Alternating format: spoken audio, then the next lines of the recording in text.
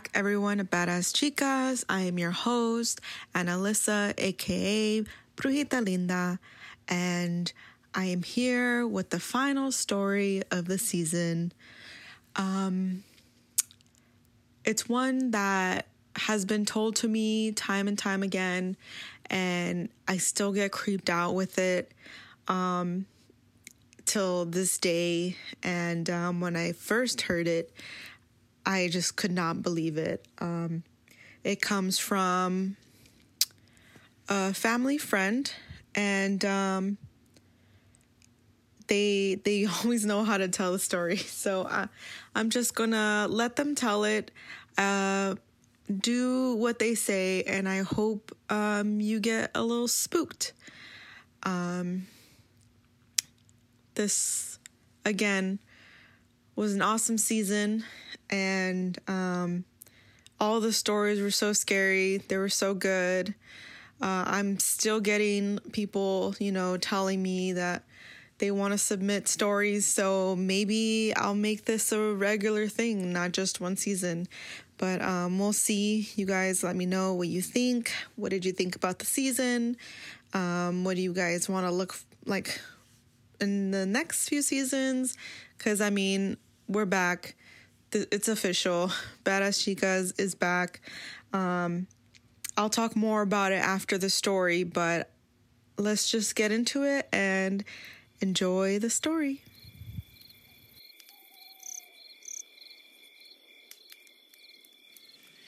Hello, it's Halloween night. Turn off or dim the lights. I want to share something scary but true. Imagine yourself, a teenager or an adult. It's Halloween night, and this stranger would come dressed in black from head to toe with a mask, a black mask. And you could tell this was an older person, not a teenager, but a man.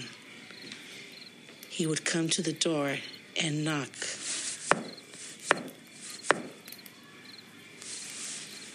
And of course, I felt a chill go up my spine. Who is this stranger? Who is this person? And he wouldn't speak. He simply slowly put his hand out, gesturing for candy. I was not going to unlock that door. I was not going to give him candy. And I told him, "You're too old. Please leave." And he stood there, and this time took out both hands and gestured for candy. And then suddenly he was gone. This went on for several years.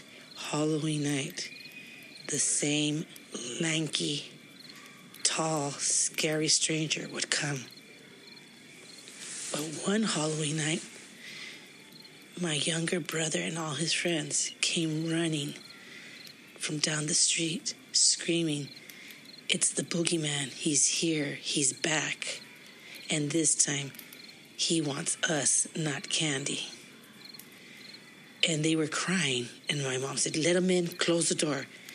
And who appears again? Slowly, ever so slowly, pacing up our driveway, knocked on the door and put his hand out, this thin, lanky hand. And he said, "I want the boys, not the candy." And we said, "Get out of here." The sound of his voice, the first time we ever heard him speak, but it was the same man for all those Halloweens over and over. And he said, "I'm not leaving until you give me the boys." And we closed, our iron door was locked. We closed our heavy wooden door, and he stood there and stood there. I want to say 5-10 minutes went by, and he stood there with his hand still waiting for one of the boys, or all of them, perhaps. Finally, my mom opened the door and she said, "We're calling the police. You need to leave now." And she slammed the door And just like that dark night, wind blowing, he vanished. He was gone. The next Halloween, he didn't appear. In fact, several Halloweens passed, and he did not appear. Then we started hearing these horrible murders that are occurring in Whittier, Monterey Park, different parts, these random killings. And no one knew who he was. They had a sketch of him at one time. And he was tall. They said he was lanky, thin. Didn't think much of it at the time. But then, in the news, it came out. They were looking for someone by the name of Richard Ramirez. And my spine just shivered. And I said, I wonder if it's the guy that used to come every Halloween, that scary, slow-walking man. Well, we weren't sure. But it was a hot summer when the manhunt began. And everyone took precautions. They hung out traps, like, to make noise if he tried to get in your window. Because this murderer, that's what he would do. He'd find an open door, an open window. He took advantage of the heat and a lot of people.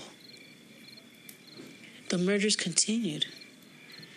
And the hunt intensed. The fear was everywhere. And we knew that Richard Ramirez was definitely a neighbor somewhere in our neighborhood of Boyle Heights. But where did he come from? Why was he doing this? As time went on and the fear grew, they said they were closing in on him after brutally murdering elderly people, young people, middle-aged people, scaring the whole city of Los Angeles. He reappears. And it turns out he lived only about 2.5 blocks away from us in a run-down storage room behind a garage. We found this out, that's where he lived, this ghost of a man, this empty man. And one Saturday morning, when the manhunt intensified, he's walking on our street. My sister is dropping off her 2 small children. And he goes right to her. Car open, motor running. And he says, hey. And she turned around, startled by his presence and how the proximity. She says, what are you doing here? Get out of here. She did not recognize the sketch art drawing of Richard Ramirez. And then he said, I need something. She says, get out of here. Leave. So he looks around and he sees one of our older neighbors watering her lawn with her young grandson by her side, one of the boys that he had hunted Halloweens before. She immediately recognized that it was Richard Ramirez. He went straight to her. How my sister was fortunate, I don't know. How our neighbor was fortunate, I don't know. She sent her grandson running to the store to call the police. She wanted him far away from that animal, that beast. And he said, I'm thirsty. Give me a glass of water. And she calmly responded, no. How about from the hose? I'm watering. Take it from the hose. She slowly and handed him the hose. fearing that he was going to grab her and take her in the house and do who knows what to her. And all she could think about was that her grandson had ran safely to the store. And as he was drinking water, he paused. He said, "Where did you send the little boy?" She says, "I don't know. I don't know him. He just ran out. He was running around." And he's like, "Oh, really?" And he drank some more water slowly, staring at her, as she described, these dark, scary, empty eyes. And her heart raced. The fear was tremendous. His face, she says she can never forget it. So long and drawn. And again, she said, he had no soul when she looked at him. He finally stopped drinking the water. And he asked her, "Do you know where Hubbard Street is in East LA?"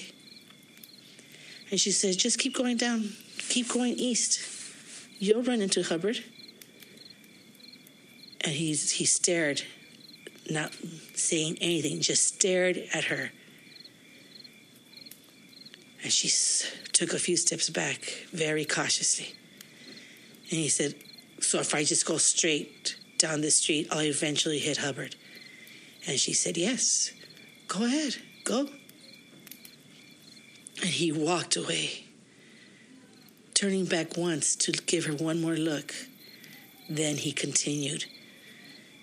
Soon she could barely see him, and she ran in the house, called the police, went to go look for her grandson. He was at the store safe. Later, my sister became aware that it was Richard Ramirez that was asking her for something. And the fear, again, I'm sorry to repeat myself, but the fear was like nothing we've ever felt in a small neighborhood in Boyle Heights and all over the greater Los Angeles. He made his way to Hubbard, where he found another young mom gearing her car, and this time he wanted the car. And she recognized him. And she screamed this screechy scream in fear of her life. "Help me! Help me! It's Richard Ramirez! Somebody help me!" And before she knew it, all these men in the neighborhood, boys, teenagers, young guys, came out. And they captured him. They threw him to the ground. They beat him. And they were not going to let him get away. They stopped the monster. That was what his end came to, right there, to harm no one else. But those nights of Halloween will live in my memory forever. The fact that my sister was spared, our neighbor spared, that will live in me forever. But Halloween nights are the most scary time when Richard Ramirez walked by our house. This Halloween, bolt those doors, lock those windows. They say he's gone, that evil soul. But there might be others. A true story of a monster that lived amongst us. All right, and that is the story of their experience with the Night Stalker, Richard Ramirez. They did want me to mention that the reason why he was called the Night Stalker is because he only killed at night. And they also wanted me to reiterate how scared everyone was during that time. Even just hearing it again, like, I can't imagine being like, you know, he was like local, you know, just you hear about these serial killers and you hear about their stories and stuff, and it's like it happened so long ago or this and that, and it's just like, oh, it doesn't happen nowadays. When, I mean, in reality, you know, like, this could literally be your neighbor when in fact this person was, and just knowing that like he was just so accessible, like he was like in somebody's backyard that could have been your backyard, that could have been your neighbor's backyard, just hearing how close and how comfortable he was just walking around the neighborhood and like had no fear to, just be in everybody's faces and even in broad daylight, just had no care in the world. It's just so frightening and so like creepy to hear. But they did tell me that during this time, they would stack like teacups at the windows, and they had a fan and that they had by the windows and stuff. Just like things they would set up kind of like booby traps to, if anybody does come through the windows or anything like that, it'll make a loud noise and startle everybody to alert them if somebody was trying to get in the house. And they did tell me that they had a bat next to their bed. And at one point they had even like tried to rehearse, or they basically like planned out the whole thing of like, if something were to happen, they had bunk beds. So like, they were sleeping on the top and then their sister was on the bottom, and they had a bat. And that if anything were to happen, if somebody were to come into the room, that their sister would go against the wall and just like be out of the way, and that they would just be swinging the bat, nonstop, like they were like trying to prepare themselves for something terrifying like this. And when this was happening, I think they said there was a fan at one point that had broke and made like a really loud noise that was in the room, and it startled everybody to the point where even like their dad had burst through the room with their own bat, thinking, that it was Richard Ramirez or, anybody trying to come in. So the fact that everyone is just on edge, just like scared for their lives, like I said, again, like we watch, I'm someone that loves true crime and just kind of like, these crime podcasts or watching these documentaries and stuff like that. And sometimes we forget how like this happened, like they're people. These monsters are people, everyday people that you can pass on the street. Like I said, be in your neighborhood, and it's just so scary how real this situation is, how real this situation can be. But enough of that. I hope that, the whole point of this season was to scare you guys. This is, the Halloween season. It's all about being scared. In my opinion, I with the horror movies and all that stuff. So I really hope that this season did achieve that for you guys. It seriously is probably one of my favorite seasons. I love all of them, but this was really, it was really nice to do this. And I got to meet so many new people, through the market actually, which I actually met a few of you guys, got to speak to you guys in person, which was really awesome. Thank you for coming by and supporting. And it was such a good time. But because of the market, like I said, I was able to meet a lot of the guests that I did have on this season. And it's just so awesome to have the opportunity to really get to sit and talk with you guys and learn your experiences and stuff like that. So again, thank you to everybody that came on. Thank you to everybody who submitted stories. This was really a fun experience for me, and I hope for you guys as well. And I hope for everyone listening, you got some goosebumps or some, nightmares out of this. Not trying to wish you guys the worst, but I'm just saying, I just hope that this podcast was as fun listening to it as much as it was like making it for me.